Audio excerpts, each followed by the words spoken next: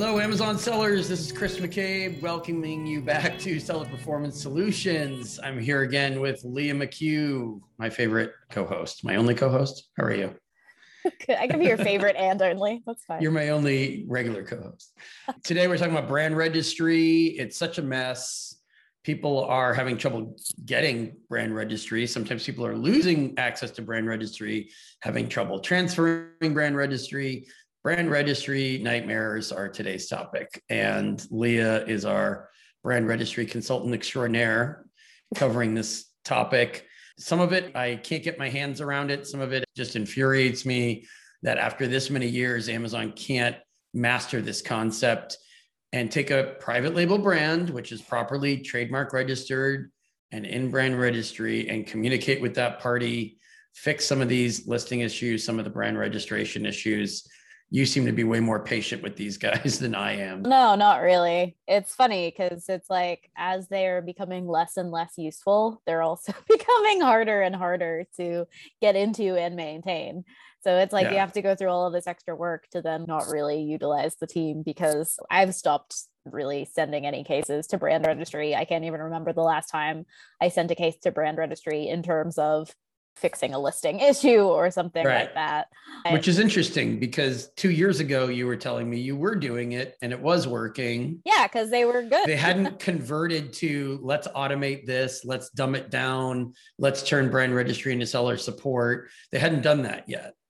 Well, and it's almost worse than seller support at this point. Right. I think it's a combination of the team not being very well trained, and also I think they've moved around who has the ability to do what and then didn't tell anybody about it. So oftentimes you'll get bounced back and forth between support and catalog and brand registry because they're all like, oh, that's not us, that's the other team. And then you get bounced all around the world. But what we're seeing an increase of is issues with registering for brand registry and issues with like maintaining access to brand registry for a number of reasons. So first of all, if you are a brand owner, don't have another company register your brand in brand registry for you. Right. You need to be in control of brand registry for your brand, because we have seen far too many people stop working with the agency that now controls their brand registry, and now they can't get control of it back or access it at all sometimes if they never had their own login. That's not just brand registry, though. There are people who have somebody else register their account, and they're registering it in their own, the agent or the agency or the representative of your business registers it in their name. And then they try to transfer ownership later, and that creates problems. People are doing it on the account creation side too. Right. You see people doing that with their domains too for their own website. Like you need to be the owner of these things. You need to be the one that ultimately controls the account, because you just don't know if you're going to be working with other people in the future. And also, you don't want issues with whoever that other person is to cause issues on your brand registry, which is also something we're seeing where a lot of agencies in particular who have access to multiple brand registry accounts, if they have any issue with any of their account, it seems to affect all of them in like a domino effect kind of way. So again, this is another very important reason why you need to be in control of your brand registry for your brand. Not added as a user by an agency later. You need to be the owner of the brand registry, and then you can add them as a user later. That's number one. I think that's just due diligence across the board for owning an Amazon business. You have to understand that you can't just throw up your hands and say, well, I don't know anything about Amazon and these people do, so I'm going to hand them the keys to my car and let them drive my car all over town and not think about what happens when they're in my car. And if you don't know how to do it, I mean, you can have somebody help you sign up, but it still needs to be controlled by you. It needs to be controlled by your email address, your account. It's your trademark. You need to be the one in control of that. So that's point number one. Point number two is that we're seeing a lot of people running into an issue either when they're trying to enroll a brand or when they're trying to add a user to the brand. They're getting a message back saying that their application has been denied because their account has been associated with fraudulent behavior. And that sounds really bad. Terrible. in the kind of messaging that you're getting. But fraudulent behavior, they're using that term extremely broadly. So what we've been seeing more often than not, actually, is that if the person who gets that message takes a look at maybe an international account that they don't sell on, if you happen to open a Canadian or Mexico account that you never sold on, it maybe got suspended without you noticing. And that suspension in an international marketplace is the fraudulent behavior that they're using to reject your application. Right. They're extremely unclear about what the behavior is. And they say, well, of course, because it involves illicit behavior, we can't share those details with you either. Well, and I haven't seen them send any other messaging. Like if they deny your brand registry account, that is the one message. So it doesn't necessarily mean that they think you committed fraud. It's just that is their one denial, a template for brand registry. Yeah. Messaging in general, I think messaging even outside of brand registry is becoming more watered down, more generic, more canned, fewer permutations with fewer specifics. So just be prepared for that. But so the good news with this is that they do actually now give you an application to appeal that decision, which before they gave you no path to escalate it and they'd have to come to us and we would have to escalate it to somebody. Now they actually do give you an appeal form to fill out, but you need to make sure that you're checking all of your accounts before you submit that appeal, because if one of your accounts is suspended, they're just going to keep rejecting you. And we've seen people who have been suspended who then lose access to their brand registry as well. Yeah. If there's any sort of issue with your selling accounts, it more often than not will affect your brand registry account. So you need to make sure that any marketplace that you have an account open on is healthy and in good standing. I've had that question this week on client calls, consultation calls, where people asked, if we have another account, if that account gets blocked, can we transfer the brand registry ownership to another account owner or to another party? You probably wouldn't even be able to. You get signed out sometimes of brand registry, or it just gets rid of that brand in your they brand started account. Maybe within the last 6 months, they started treating brand registry in the same blocked for related fashion that they did related accounts. But without telling you. So it's just fraudulent behavior and you got to figure out what that means. Because sometimes it is also like maybe you're associated with somebody who was submitting false IP claims who then lost access to brand registry because they were committing fraud through brand registry. So it can mean that, but more often than not, we're seeing it just means a suspended account or your account health isn't good on an account. But the scary part is that when you're related for a suspended account and your account gets suspended, you know exactly that you are related to a suspended account, and you maybe have to figure out what that account is, but you know that you're suspended for a related account.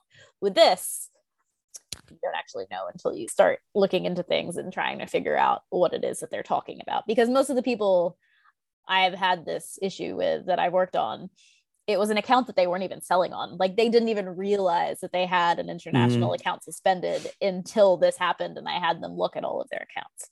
Well, the IP claim abuse, they got away from sending the message saying you've been submitting false infringement claims. Sometimes they do, I think, just revoke your brand registry status if they think you're submitting false counterfeit claims just to get somebody off your listing because you're frustrated that you can't get your listings gated. So you start going nuclear and submitting anything you can. If you're using an agency that's doing that and that's doing that across multiple accounts, but even if they're not doing it on your account, you can still then be associated with that fraudulent behavior. So you have to be very careful about who you're having submit things via. Not just an agency, but also a lot of sellers are using the same law firm. And if those law firms are signing in and out of their account, you know what I mean? Yes. Then there's IP hit relationships on top of Amazon seeing the same kind of legal letter going in with the same kind of counterfeit report. And you and I have seen some who are sending false allegations of counterfeit just to get people off listings. My favorite one of recent times, just to like share a fun story, which isn't really fun because it's a nightmare. Yes. Vaguely illegal. Somebody was selling a product under one brand and they got a counterfeit claim from another brand saying that they were selling a counterfeit version of their product. And then the seller actually did a test buy of the brand that made the complaint against them. Let's call them brand B. Brand B had actually just stuck a sticker with brand B over the sticker of brand A on the product and then claimed that our client was selling a counterfeit of their product.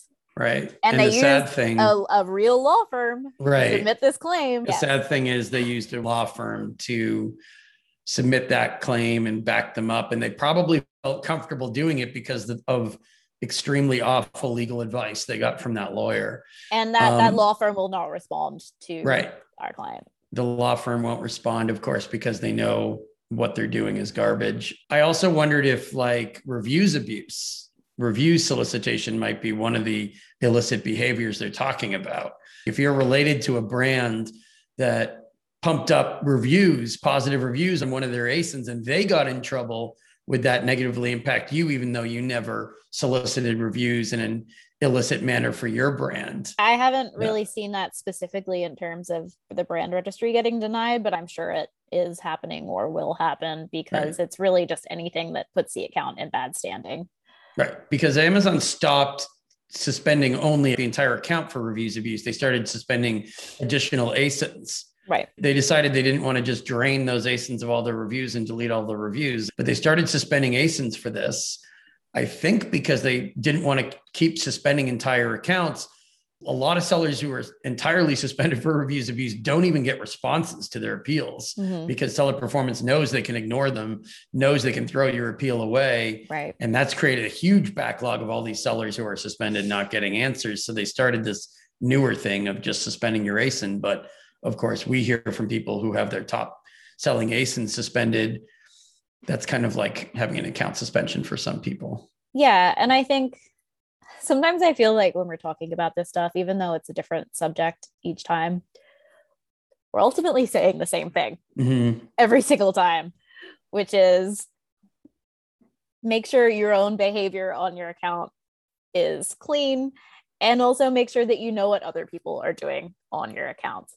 Whether we're talking about brand registry or we're talking about account suspensions or ASIN suspensions, ultimately what we're saying every single time is that you need to make sure you know that what you're doing on your account is okay, and you need to make sure that you know what other people are doing on your account, because somebody else did it and I didn't know what they were doing is not an okay excuse with Amazon, and you're putting your entire business at risk.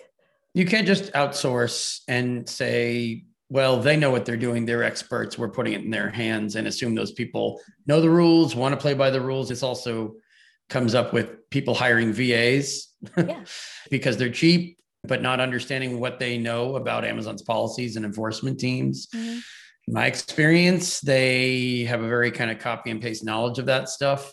They don't know what my former teams are really doing internally, because you're not really paying them enough to know that. You're outsourcing it to reduce your operational costs, but you're not really paying them for wall-to-wall compliance knowledge in most cases. In conclusion, know what's happening on your accounts. All right. Thanks everybody for listening in. We will take any questions you've got on this nasty nightmare brand registry process breakdown problem that a lot of people are experiencing. ecommercechris.com is the best place to go for quick action on a holiday problem. Thanks again, Leah. Talk to you soon. Thanks, you too.